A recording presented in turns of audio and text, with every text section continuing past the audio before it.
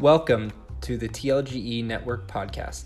This time is devoted to empowering people to hear testimony of transforming lives and growing in excellence. The goal of these stories is to unlock, ignite, and activate the God-given potential and talents in every listener. I'm so thankful you can be here, so let's get to our guest.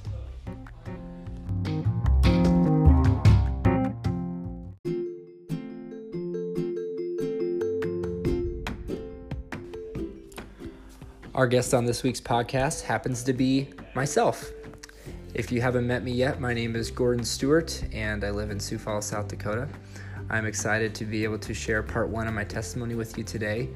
In other episodes, I introduce my guests and try to say about three things that really stick out to me about who they are and who they long to be. And so I will share a few quick things about myself and try to be as humble as I can. My heart longs to be with God as much as possible, and I do that by spending time with my family and my friends and devoting my work life to really connecting all of my passions. So that's a little bit about me, and I hope that becomes more clear in part one of my testimony.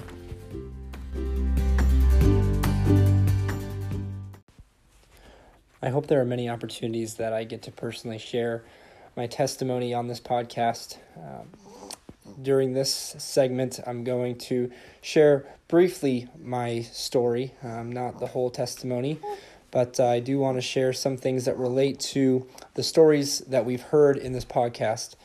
And that all starts for me when I was a senior in college. Briefly, I will share that I didn't grow up in the Christian faith. I didn't grow up with any faith. And when I got to college, University of Sioux Falls, I actually didn't even know it was a Christian school. Every time I say that, everybody looks at me like I'm a liar or an idiot. And that's because they know that the cross is the prominent symbol on the logo of USF. But I did not know what the cross was. No one had ever told me historically what the cross signified, and that's just where I was. So I know that sounds crazy to live in America and not know what the cross means, but I was one of them. So I went through my first 3 years at USF, basically faking it to make it. Any way I could make an extra scholarship and be a Christian, be a good person, as I described it. I was willing to tell people that, I will be as good as you need me to be. If you want me to be an RA and you want me to lead Bible studies, I will do that. If you want me to be in FCA and you want me to lead huddles, I will do that. I saw Christianity as just another organization. I didn't see it as this die to yourself relationship with God context. So I want to share my story starting at my senior year of college. And again, I do want to be brief, but my senior year, I had my relationship of 5 years with a girl that I was dating in Wyoming, and then all through college, our relationship ended, and it left me in a place for the first time really in my young adult life where not only did I have more time than I had had in a very long time, but I specifically recognized with that time the emptiness that needed to be filled. And I think, just navigated so much time with someone, being specifically late into the nights, that a day in my life, was, not abnormal to, be a 19-hour day at that time in my life, again, in college. And so what really sticks out to me is, when that relationship ended, I had such a gigantic realization of the emptiness. And I wrote a blog about 2 years after that relationship ended, called The Pit, Shining Light into the Darkness. And it's still just vividly what I recall is the best way I can explain being able to see my soul, even without the context of really being a Christian.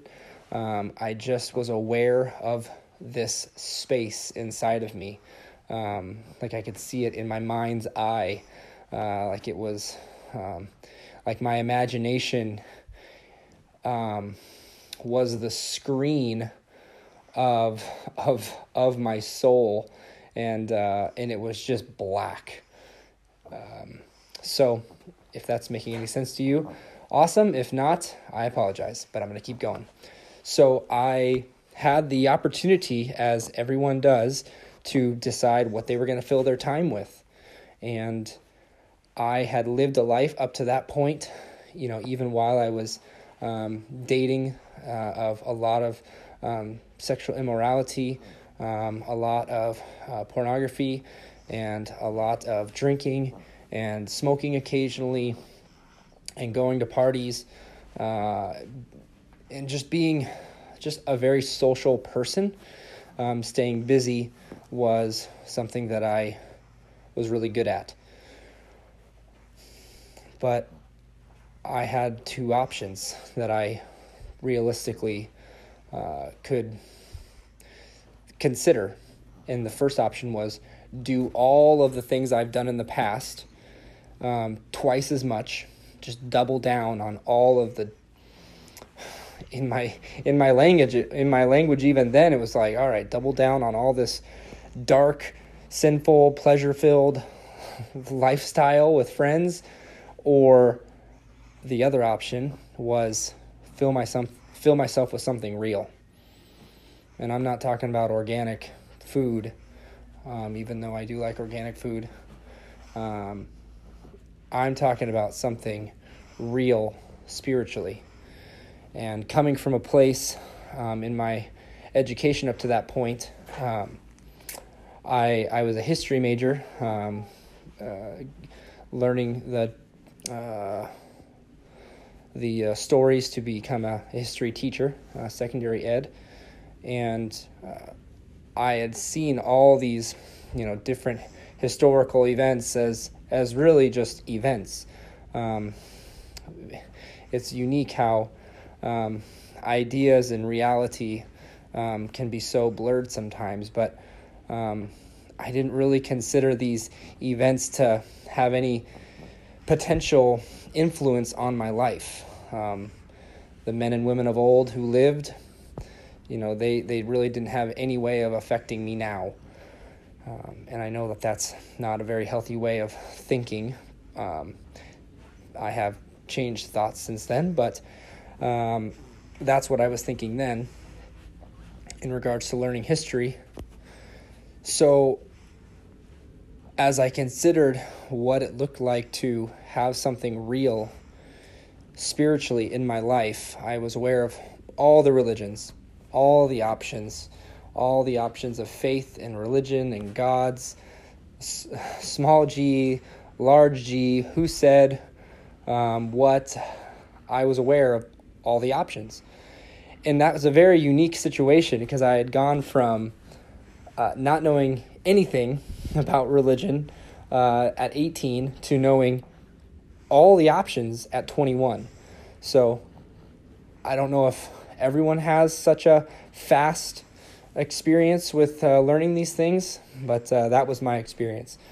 So very quickly in this process of learning about this emptiness that I wanted to fill, it was without hesitation that I went to Christianity as like option one. Let's see if this is real. Like, I've looked at all the history. I'm convinced that, as far as historical documents, this is the faith, this is the religion, this is the man, Jesus Christ, who, not being biased, I see the most power and at the same time love and tenderness and compassion out of any of them. And there was a wrestling in my heart around God of the Old Testament and even just how is Jesus affiliated with God of the Old Testament, and what does that all look like? But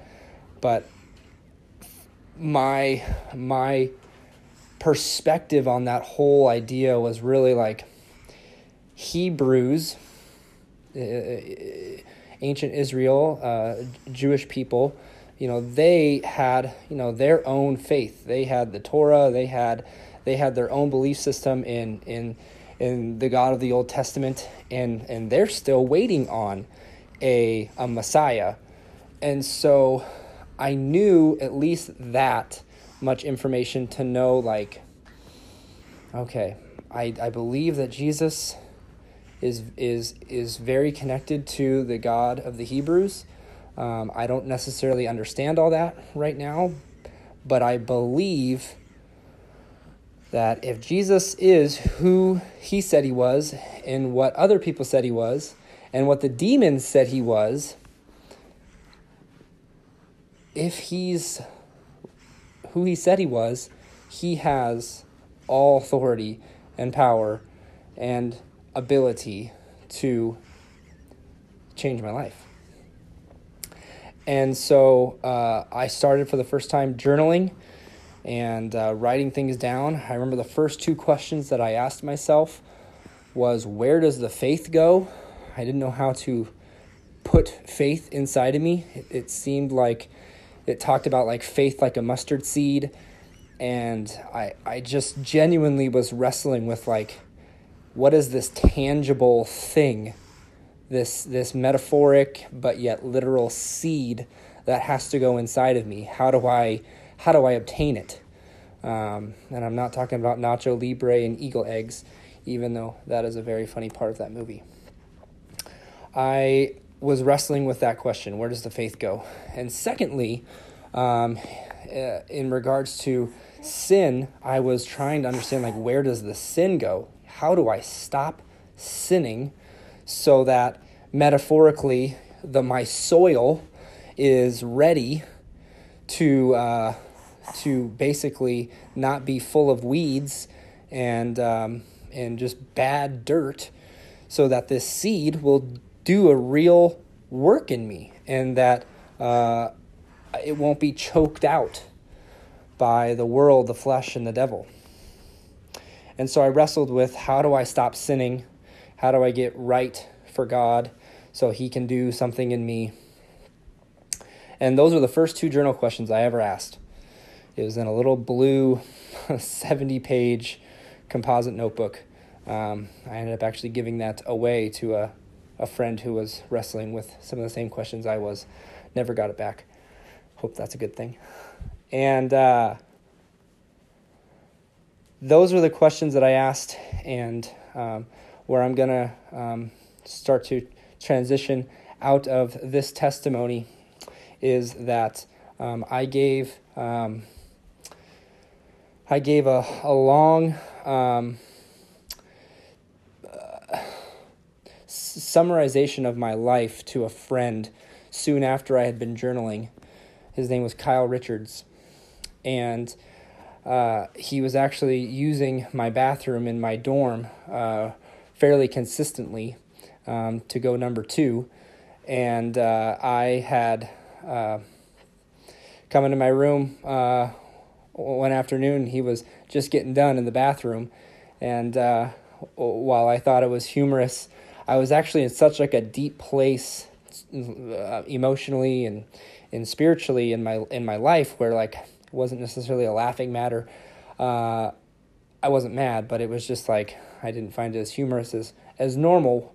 But as it happens, I did sense, as soon as I saw Kyle, I sensed a voice, a whisper, still small, to where I didn't even hear it audibly, but just this real peaceful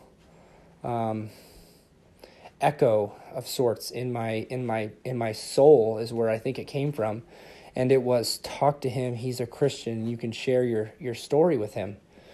And it was the first time I'd ever heard something like that. And so I immediately kind of moved on it. And so I shared my whole story with him. And, right now we're only 14 minutes in. I talked to him for at least 30 minutes about my whole life up to that point. Lots of details, lots of graphic stuff that I'm not proud of. But when I got done talking, he looked at me and he goes, "Gordon, do you know what grace is?" And I just could not believe that is all he had to say to me. I felt slightly offended for two reasons. I didn't understand why he was asking me a question and not empathizing with me. I didn't feel empathized with in the moment. Secondly, I was offended because I didn't know what the word meant. And I felt like I was back in freshman year of college, not knowing what the cross was and feeling silly. And now I am, sharing all this vulnerable stuff. And, this guy asked me to define a word, and I didn't know the definition. All I knew about grace was from a prayer that my former relationship's parents used to say, and that was, "Come, Lord Jesus, be our guest, and let this meal to us be blessed. Amen." And we said that before every meal, and that was grace. I didn't actually know what grace was. I will admit I wasn't a very good student, learning history, learning anything in the Bible classes that I was in at USF all through college. So I didn't know what the word meant still. And so when I said, "No, I don't know what grace is, Kyle," he said, "Do you want to know?" And that also offended me because I still wasn't feeling empathized with. And I said, "Sure." And he goes, "Awesome. Well, before I tell you what the grace of God is, I got to tell you what the mercy of God is." And so immediately I sensed in my spirit just kind of a perk up, because at that point, he didn't say the grace of God. He had said up to that point, "Do you know what grace is?" And so when he said the grace of God, I just immediately I sensed a light come in me of sort. And so I listened intently, and he said, "The mercy of God is Jesus on the cross, dying for your sins." And I kind of wanted to just stop him right there, because I already knew that. At least I thought I knew that. I'd heard the gospel presentation enough times, I thought, to know where he was going with this. But he said the mercy of God is Jesus on the cross, dying for you. It should have been you on the cross. You deserve to die for your actions. You deserve punishment. Jesus took all the punishment. And that is the mercy of God. And he stopped there, and there was I don't know if it was a supernatural Kairos moment in life, and exactly the timing of it all. I don't remember there being a ginormous awkward pause, but there was definitely in my memory a pause there. And he goes, "The grace of God is everything that happened after Jesus rose from the dead, and what that signifies as a promise for those who believe in him." And he said that when Jesus came back to life and defeated death, he is giving you a gift, and that gift is eternal life, but it's starting on earth. Eternal life starts on earth in the sense of new life starts here. Our new creation experience starts here. And the way that he explained it so simply spoke to the depth of that pit of my soul. And that's the best way I can put it.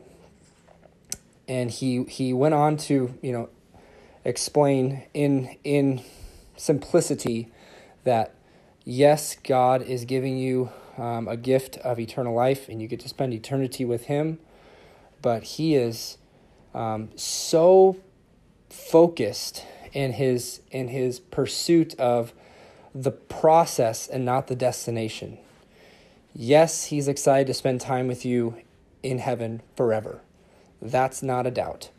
But grace is this daily walk of being a new creation, unlike anything else that God has created, and to live on earth in a way that is with him like Jesus. Like Jesus was the second Adam. He was a new creation.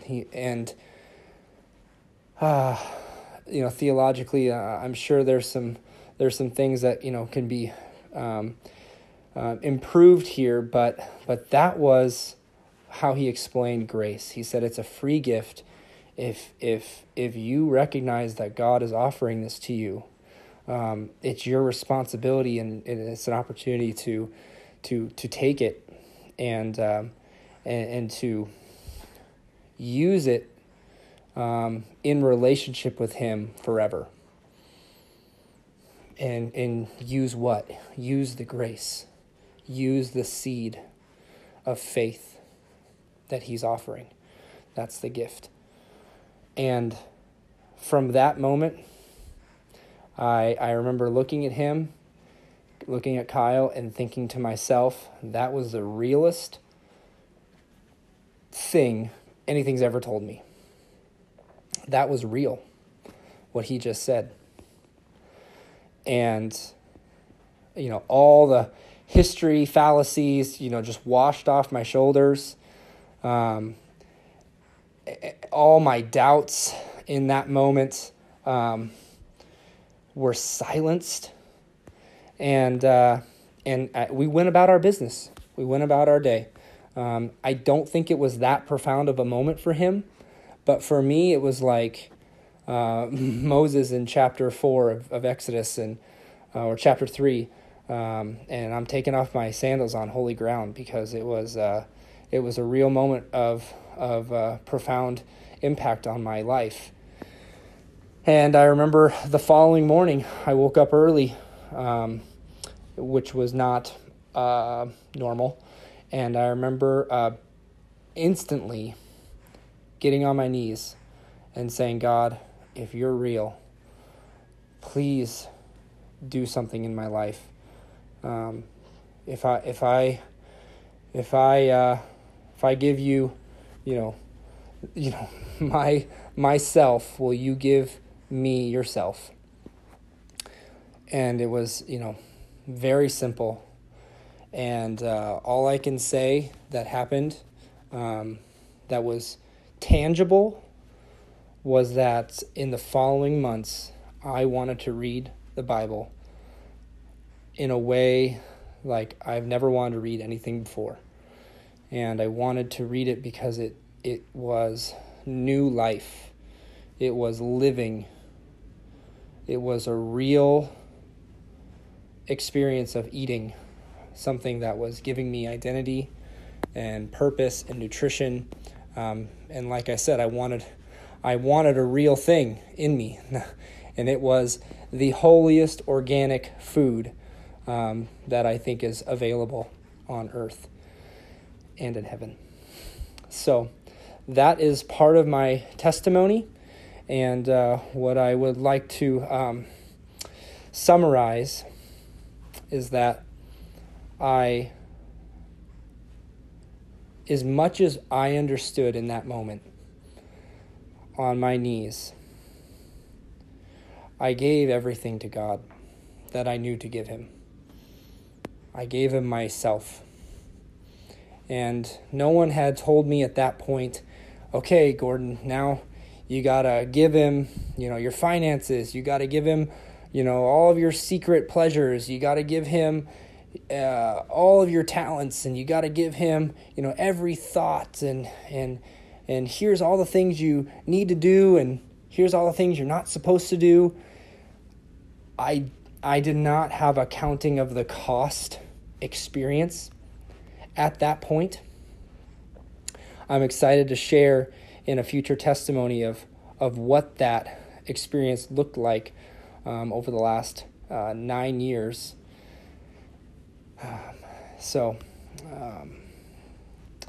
9 years might be wrong. 2012, 2011 is when that happened.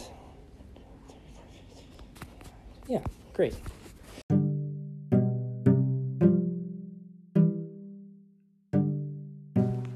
Hey everyone, gonna mix it up a little bit this week, and before we get into our stories, here is a quick word from our sponsor.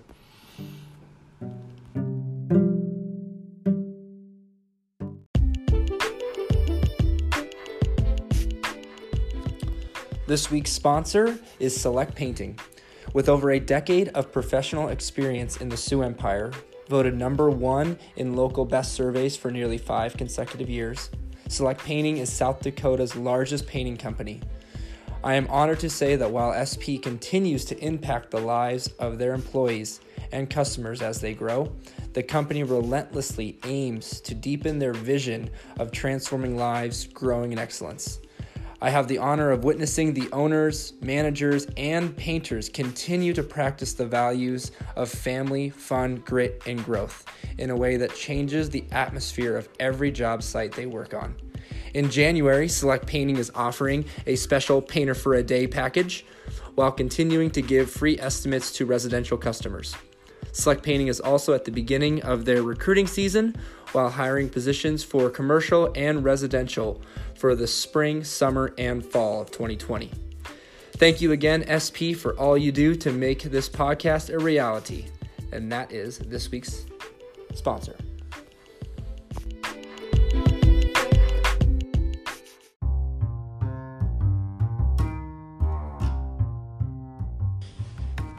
In light of sharing only part of my testimony in this episode, I do want to transition into a few stories that are most impactful since I have had my faith awakened in the last years, and that's going to be the segment that we're going to jump into now. So this is going to be story time. And they're going to be, one is going to be a parable that I've heard, and another is going to be really a counting of the cost. Those are both stories and really the ideas that I kind of left you hanging on at the end of my testimony, but I don't want to leave you waiting.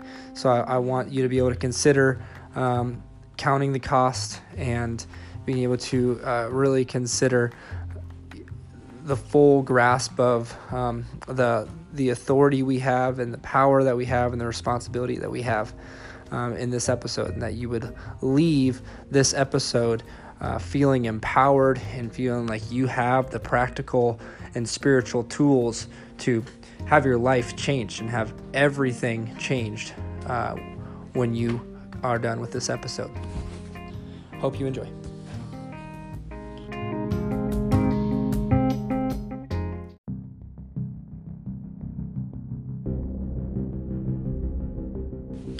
I want to share with you a story from a missionary in Africa and around the world who's not well known in America. His name is Reinhard Bonnke, and he recently passed away and went with the Lord in 2019, and here is a famous parable that he made up but is obviously inspired by scripture, as you will see. He tells a story of a man named John. John had a double-story house, 5 plus 5 rooms, One day there was a gentle knock on the front door. When John opened, it was the Lord Jesus. "Please come in," John pleaded. "I will give you the best room in my house. It is upstairs." Well, Jesus is a gentleman and said thank you. The next morning, someone hammered against the front door. When John opened, who was there? The devil. "No," shouted John, "I don't want you here." But the devil said, "I'm already in." And John looked down, and the devil had a big toe in the door. And a big fight started. Satan poured filthy temptation on him. It was horrible. By the evening, John somehow got the victory and threw the devil out. Then he said, "Wait a minute. I gave Jesus the best room in the house. Why did he come to my rescue? Why didn't he come to my rescue?"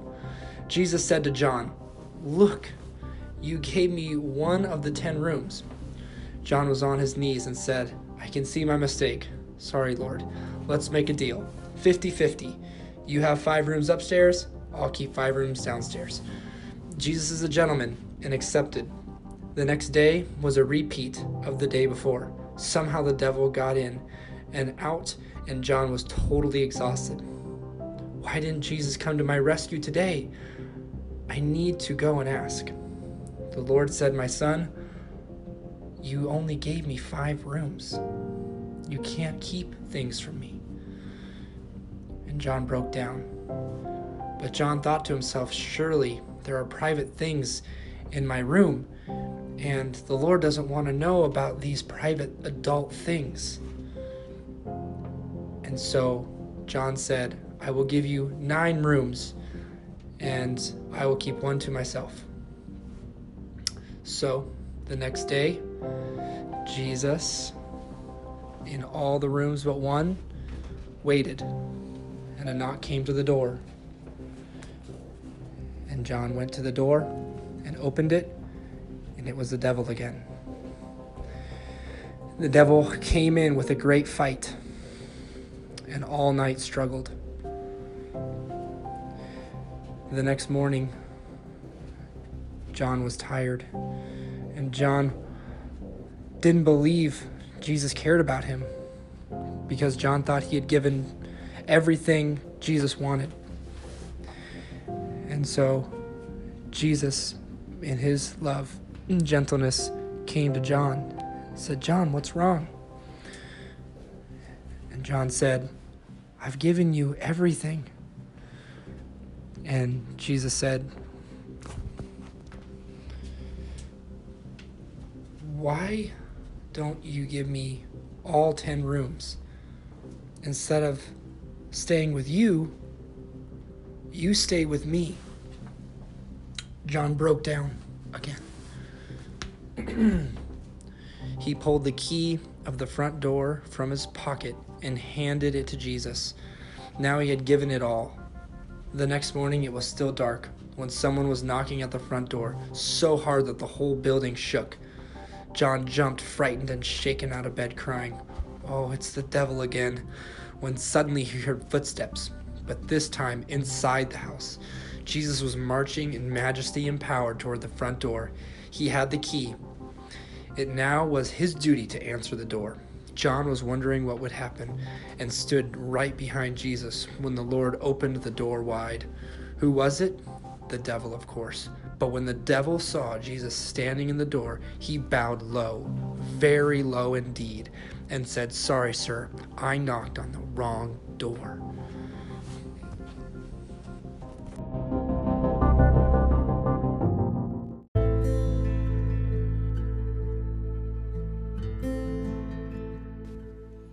I'm going to go on a journey with you. The 3 parts are: what have I owned? What do I owe now? And what will I owe in future investments? Let's start back when I lived in California. I lived with my parents till I was 18, and I always had my own room in the house. I had a personal TV since I was 10 years old with a PlayStation. I had various sports equipment, lots of skateboards and bikes. I've had 7 different vehicles and 4 rental apartments. What do I own now? My family currently lives in our first house, which has a 25-year mortgage. I own 2 cars. One is fully paid off. From a phone to a fork, my wife and I own close to 300 items in our house and in storage. The Father in heaven gave me his own Son's identity. Jesus Christ, the hope of glory, is my power source. The Holy Spirit lives in me, and I live in Christ. Just as Christ abides in the Father, I abide in Christ. I own nothing, but have been given everything in Christ. What do I hope to own in future investments? Not including things that I might inherit, I hope to own less and less the older I get. But I still hope to own at least a room and a bed for my wife and I. I hope to have simple household items with many flowers and plants that my wife can enjoy. I hope to own a few books and some leisure activity equipment. I hope to have some tools and a nice shed.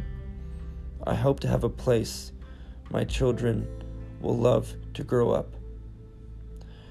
What I have owed. Starting back when I was about 10 years old, I had a terrible habit of stealing. I owed probably a few $100s to various businesses in California. I have owed many people, including my wife and kids, apologies when I have hurt their feelings. I have owed nearly $30,000 in credit card debt, vehicle, and school loans that my wife and I have paid off.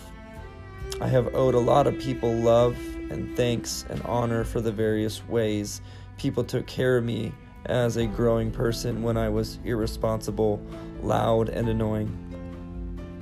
I have owed my heart, body, mind, and soul rest. What I owe now. I owe my wife all the attention and affection she deserves. I owe my 4 children all the love and support I have to offer. With our mortgage, 1 vehicle, and Fed loans, my wife and I combined have $250,000 in debts to pay. I owe my heart, body, mind, and soul to Jesus, because he gave his perfect heart, body, mind, and soul up so that I can have his. What I will likely owe in future investments. I will likely owe on some more vehicle loans and house mortgages. I hope to be able to give all that I have earned in a lifetime of work to a final move where my wife and I will complete our life together. We have dreamed about living on the banks of the Ganges River in India. I hope to give my children all that I have acquired in possessions. I will likely owe some medical bills along the way. I will owe an account for my life with Christ. I will go through every detail with the glory of God. In all his goodness, he will judge my heart, body, mind, and soul. I will owe him everything, but all I will have is endless affection, attention, and adoration for that day he welcomes me into his new heavens and new earth. So friend, what have you owed? What do you own? And what will you owe?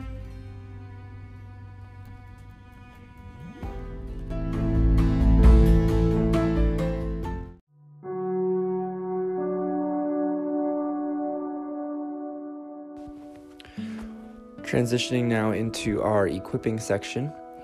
We've looked at 3 stories now: my testimony, the story of John from Reinhard Bonnke, and accounting of the cost. As we look forward and we consider these stories and how to take out practical and spiritual tools, I want to read from you the Gospel of Mark, chapter 10, starting at verse 17. It's the story of the rich young man, and it goes like this. And as he was setting out on his journey, a man ran up and knelt before him and asked him, "Good teacher, what must I do to inherit eternal life?" And Jesus said to him, "Why do you call me good? No one is good except God alone. You know the commandments: do not murder, do not commit adultery, do not steal, do not bear false witness, do not defraud, honor your father and mother." And he said to him, "Teacher, all these I have kept from my youth." And Jesus, looking at him, loved him, and said to him, "You lack one thing. Go sell all that you have and give to the poor, and you will have treasure in heaven. And come, follow me." Disheartened by the saying, he went away sorrowful, for he had great possessions. And Jesus looked around and said to his disciples, "How difficult it will be for those who have wealth to enter the kingdom of heaven." And the disciples were amazed at his words. But Jesus said to them again, "Children, how difficult it is to enter the kingdom of God. It is easier for a camel to go through the eye of a needle than for a rich person to enter the kingdom of God." And they were exceedingly astonished and said to him, "Then who can be saved?" And Jesus looked at them and said, "With man it is impossible, but not with God, for all things are possible with God."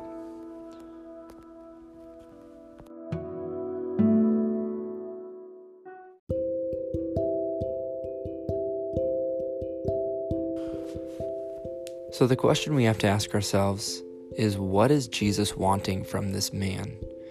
He asks him to sell everything and then follow him.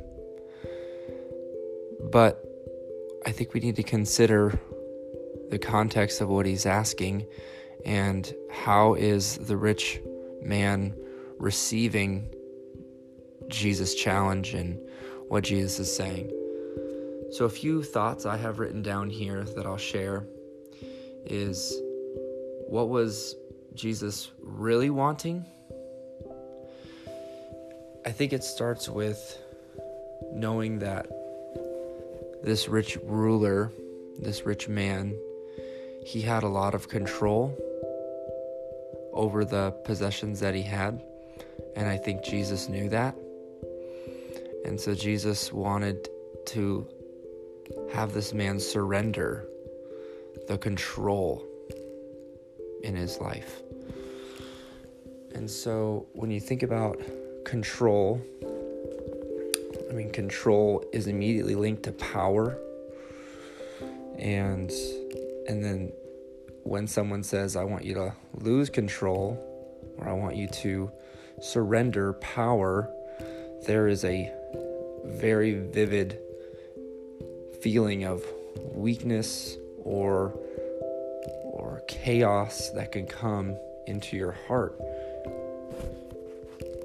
But Jesus wants to be there in that process of being able to spend time thinking about these things together. God doesn't want you just to be alone and not have anyone to talk to. He wants to be able to go item by item. Everything that you have to let go of, everything you have to give away. He wants to hold your hand. He wants to talk to you. He wants to smile as you let it go. So here is a longer list of possessions, ideas of control, and things that don't have to do with selling anything, because that one's pretty easy. We all get the idea of okay, I get what Jesus is talking about when he talks about selling, but here are some ideas outside of the obvious. So imagine Jesus saying, "I want you to give up control of all your wants. I want you to give up your dreams. Surrender your dreams. Surrender or break control of your future. Let go of your present and surrender it to me. Stop thinking about your past. Let go of it. Surrender your desires. Let go of your fears. Let go of your failures. Let go of your longings. Surrender your successes. Give away your possessions. Let go of loneliness.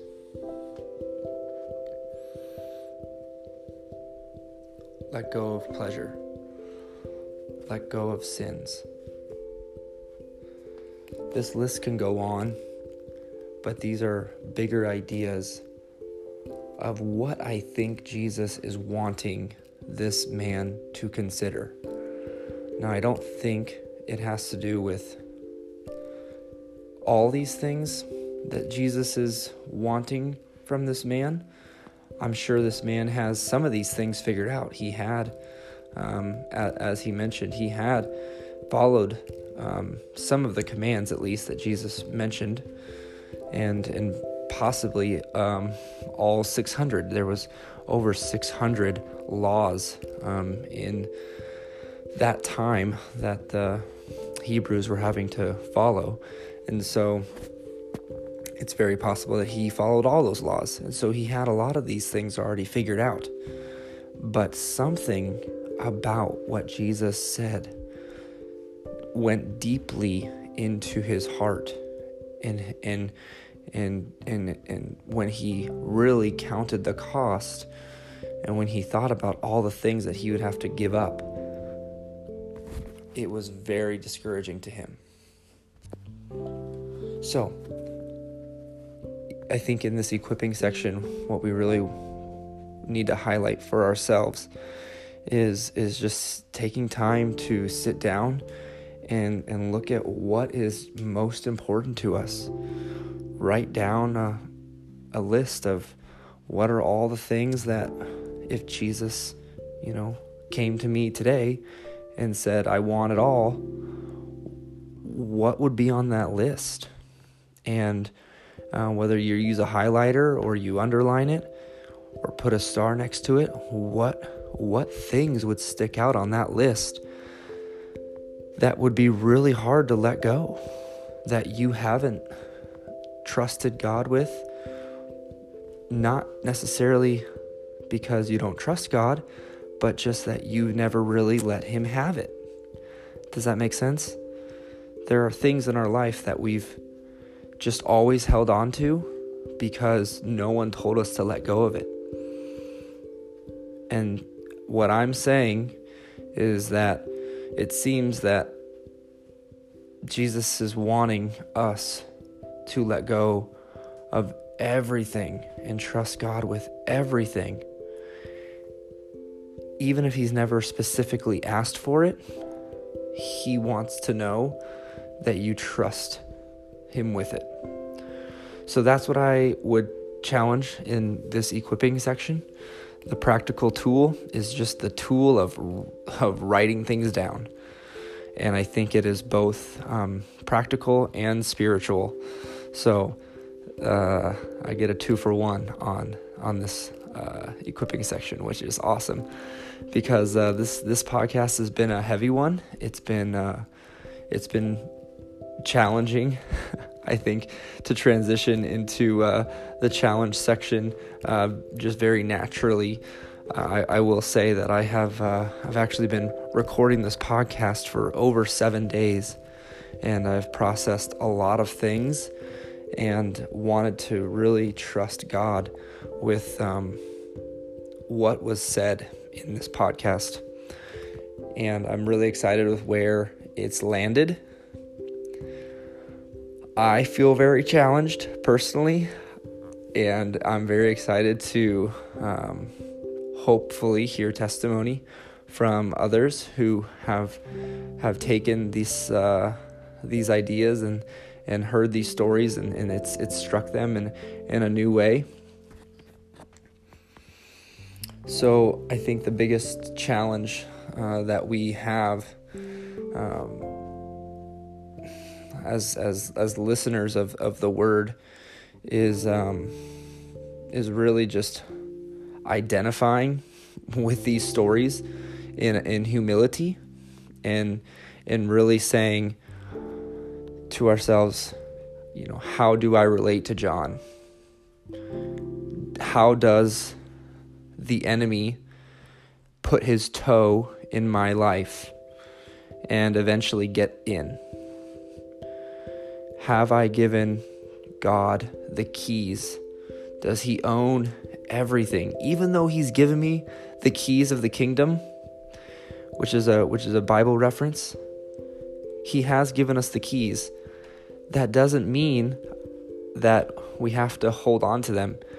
We can trust him as the ongoing owner of those keys. That's for another podcast.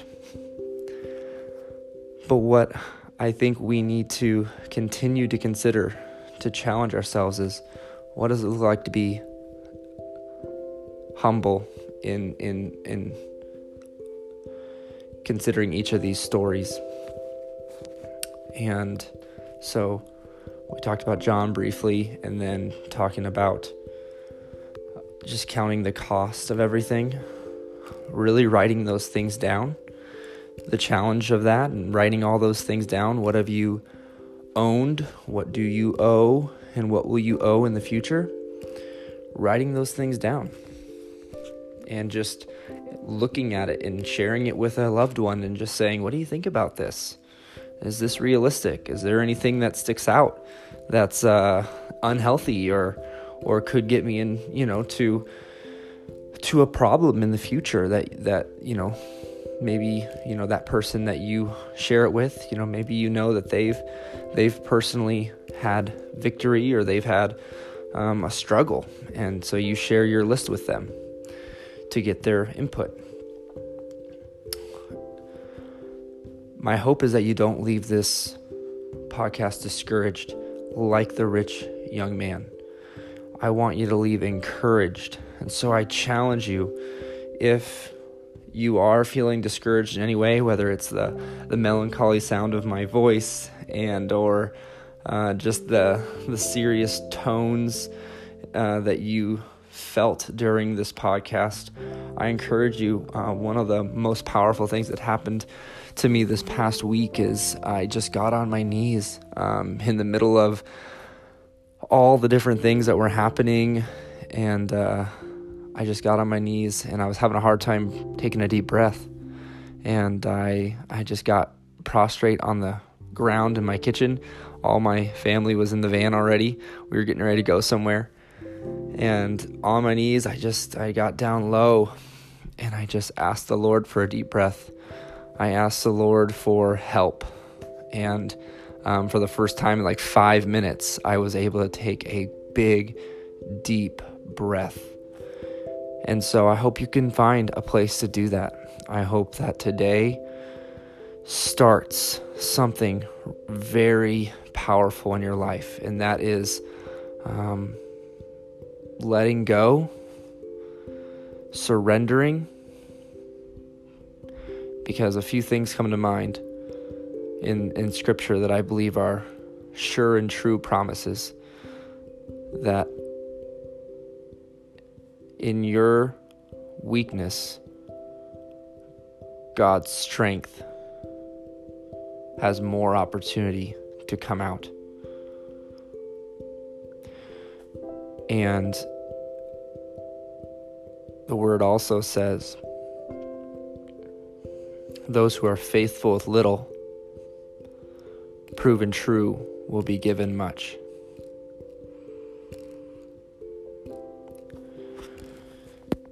Thank you so much for listening to this podcast, and I look forward to transitioning into the concluding segments of our time, and we'll talk soon.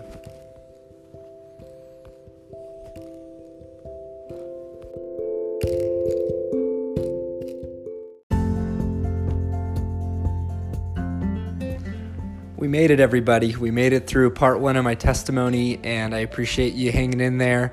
I know these podcasts tend to be longer. I actually get inspired by another podcaster named Carey Nieuwenhof, and that is my goal, to get to about the length of his podcasts, which are at least an hour.